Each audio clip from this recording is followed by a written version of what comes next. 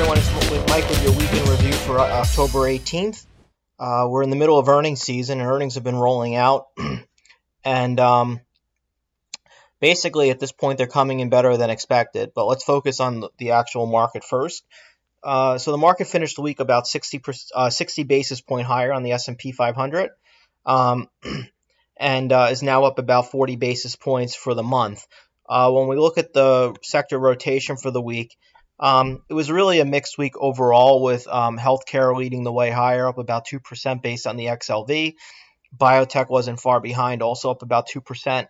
Financials had a decent week, rising by about 1.6%. And consumer discretionaries rounded out the top four, up about 1.3%. In terms of the worst performing sectors, we had energy down 1.5%. Technology down about 80 basis points, and semis down about 30 basis points. So, like I said, really a mixed week, no real clear direction in terms of a sector rotation going on. When we look at the month overall, you have biotech up about 3%, semiconductors up about 2.5%. When we look at two of the sectors leading the way lower, energy down about 3.6%, and utilities down about 1.4%, followed by materials down about 1.2%. So certainly global growth and risk-off names are kind of leading the way lower for the market, and risk-on is still certainly kind of leading the way higher for equities. Momentum stocks, if we look at momentum versus value, it seems that this week we saw value stocks rise by about 1% based on the VLUE, while momentum stocks fell by about 50 basis points basis on the MTUM. So again, a little bit of a mixed week, and no real sense of direction in terms of what sector rotation is talking about. Certainly not like we've seen in past months. And I think that's because there's a lot of things going on in the marketplace currently, especially with earnings.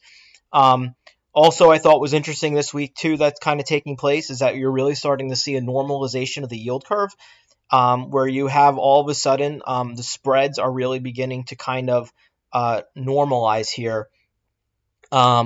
And basically the spread between the 10-year and 13-week is now positive, back to 12 basis points, and the 30-year minus the 13-week is back to 62 basis points. So what you've seen is the front end of the curve declining.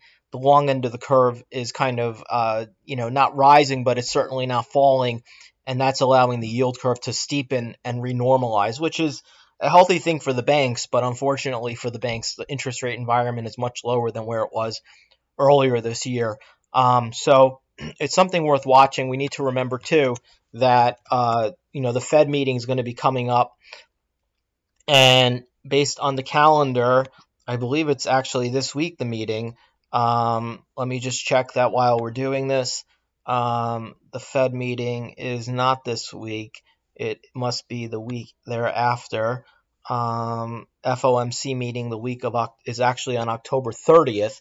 And currently, when we look at what the market is expecting in terms of rate cuts, the market right now is looking for a 91% chance of a rate cut during the October meeting. And they're looking right now 70% chance of no rate cut in December, and only a 25% chance of another rate cut in December. However, those odds kind of increase when we move into January, with the odds of an additional rate cut in January rising to 35% versus last week's reading of about 30%.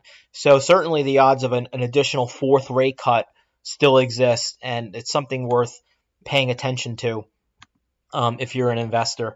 When we think about what's taking place with earnings so far, according to data from S&P Dow Jones through October 17th, we've had 72 companies report, which represents about 14% of the S&P 500. I should say 72 of the 500 or so companies that make up the S&P 500. That's 80. So far, 81% about have beaten estimates, while 11% have missed, and 8% have met so far this year. Historically, on average, going back to the second quarter of 2012, the average runs at around 70% beat, 21% miss, and 9% meet. So right now we're running a little bit above average in terms of beats. We're running well below average in terms of the misses, and we're running about in line when we look at the meets. And also when we think about where the market is valuation-wise, S&P 500 trading around 16.8 times 2020 earnings estimates, which certainly isn't an egregious evaluation for the marketplace, and it's even trading at 19.8 times 2018 earnings estimates. So even on a trailing 12-month period, the S&P 500 now trading below 20 times earnings, which historically is, again, on the lower side of things. So the market overall doesn't seem overvalued currently. And when you watch the price action, especially if you just look at the charts and you watch how the market seems to trade, we had, if you had been reading the free blog during the week, I had noted the rising triangle pattern that was in the marketplace. And we did actually get that sell-off we were looking for. And what was interesting about it is that there was really no rhyme or reason for it to have taken place other than the technicals. And the market fell pretty sharply, I would say, from around 3,000 on October 17th at 3 o'clock to around 29.75 or so by the morning of 12:30 on October 18th, which is, believe it or not, it's about 1% in a pretty rapid order. And when you looked at the performance of the NASDAQ was actually down even more than that, having risen from around 8160 to around 8050 over that same period, which is 100 NASDAQ points. What is interesting here, though, is that the NASDAQ, it did break through a support level at 8,110, and it did manage to fall to about 8,050, which was another support region. But when it rose kind of into the end of the day, it only rose back to around 8,110 and failed. So you'll see that on the chart when I include it in the graphics. But I find that to be interesting, and it could suggest that perhaps there's further downside risks to the market when we go back to trading next week. I was suggesting, and I've been talking about this in the midday commentary, which if you're a premium subscriber, you'll get. If you're you can subscribe and get that commentary through my StockTwits subscription, or you can get it through the Seeking Alpha subscription. I share that across both platforms, and it's very similar to this, but a much shorter and condensed version. I've been thinking that the market could fall to around 29.65, 29.70. We got pretty close to it on Friday, but ultimately I've also been fearful that we could refill the gap to 29.40 again.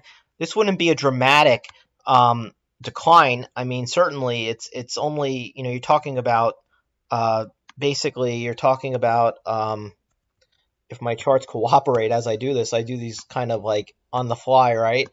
Which kind of make them fun, but also make them challenging at the same time. If we kind of look at, that's about, only a 1% decline, certainly not a 1.5% decline, certainly not the end of the world. And that's why I say when it's a mild pullback, it's a mild pullback. I mean, let's face it, 1.5% today is like a half a day's worth of work, given some of the pullbacks we've seen in the marketplace, reasonably speaking, over the last year or so. But when you look at the way the market trades overall, the market feels to me, and I say feels, right, because there's no science to it, it's just a feeling in terms of how I'm watching it, as if it wants to continue to move higher. And it needs like that little bit of a catalyst to kind of give it that push that's really going to push it through this kind of resistance level that we've been experiencing around 3,000 to 3,025. And perhaps that comes, if you read, had a chance to read the article I wrote for investing.com, I talked about November being the breakout month based on historical trends that I've seen since 2011. And based on those trends, it certainly seems possible that it could happen. And you could say to yourself, well, what's going to happen in November to be that catalyst? Well, we need to remember, one, the Apex Summit actually occurs in November, which was where Xi and Trump will meet, which will be a really nice opportunity for them to finalize any sort of phase one of the trade deal or talk about phase two of the trade deal, which could act as a positive. Remember, the Fed's going to be meeting on that October 31st. October 30th, which is basically in November. So we'll have to see what comes out of that meeting. Also, November is going to pretty much be the end of earnings season. You have a lot of earnings coming this week. At that point, expectations are for earnings to decline about 2 to 3% on operating earnings for this third quarter that just recently finished.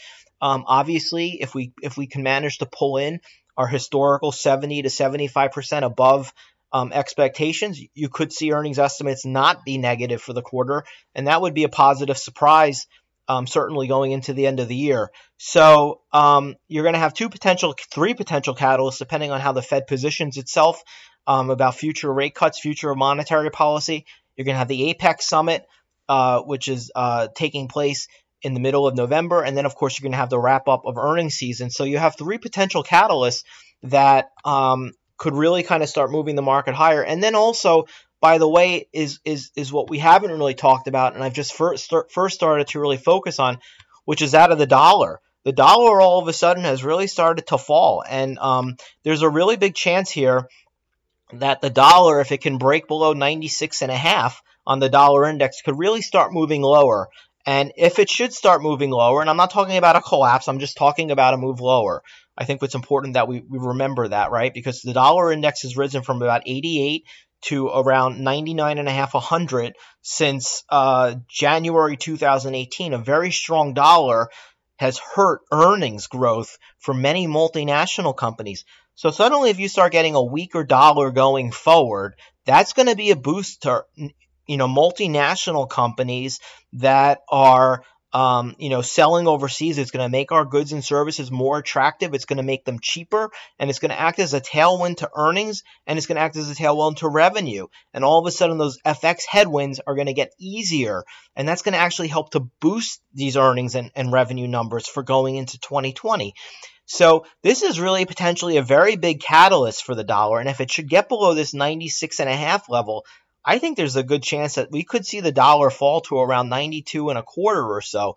I was talking about the dollar peaking at the end of August and beginning of September, and most notably, the reason I based that was because of what I was seeing in terms of the spreads taking place between U.S. and international bonds, and those yields, those spreads between yields have really contracted, with the dollar, the 10-year treasury rate falling from around 2.8% to the German 10-year bond to 2.15%. And as those spreads contract, it should over time really weaken the dollar. And that's one reason why I think the dollar's pace of the rise has really kind of slowed.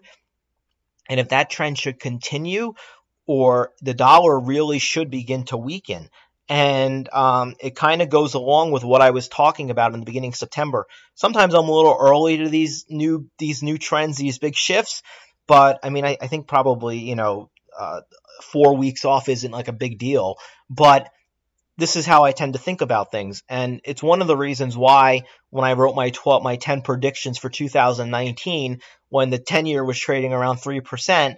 I thought the 10-year could fall to around 2.3 to 2.25%. At the time, everyone thought I was insane because the spreads were at historic levels not seen since 1989 on the 10-year rate versus the German 10-year rate. So again, you should look at these types of things, and then you need to think about, well, what does a weakening dollar do other than add to FX tailwinds?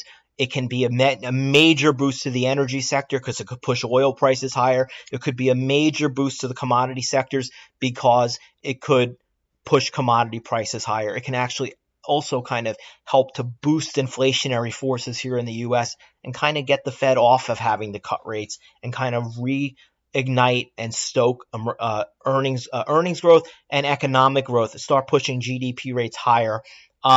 And so that's really where I'm thinking about things for next year. I don't know how this podcast lasted 14 minutes, but I guess when I start talking about this stuff, I can get on a roll. So I hope you enjoyed it. It's a little bit longer than normal, but the big news is that this is now rolling out. We're now podcasting on iTunes.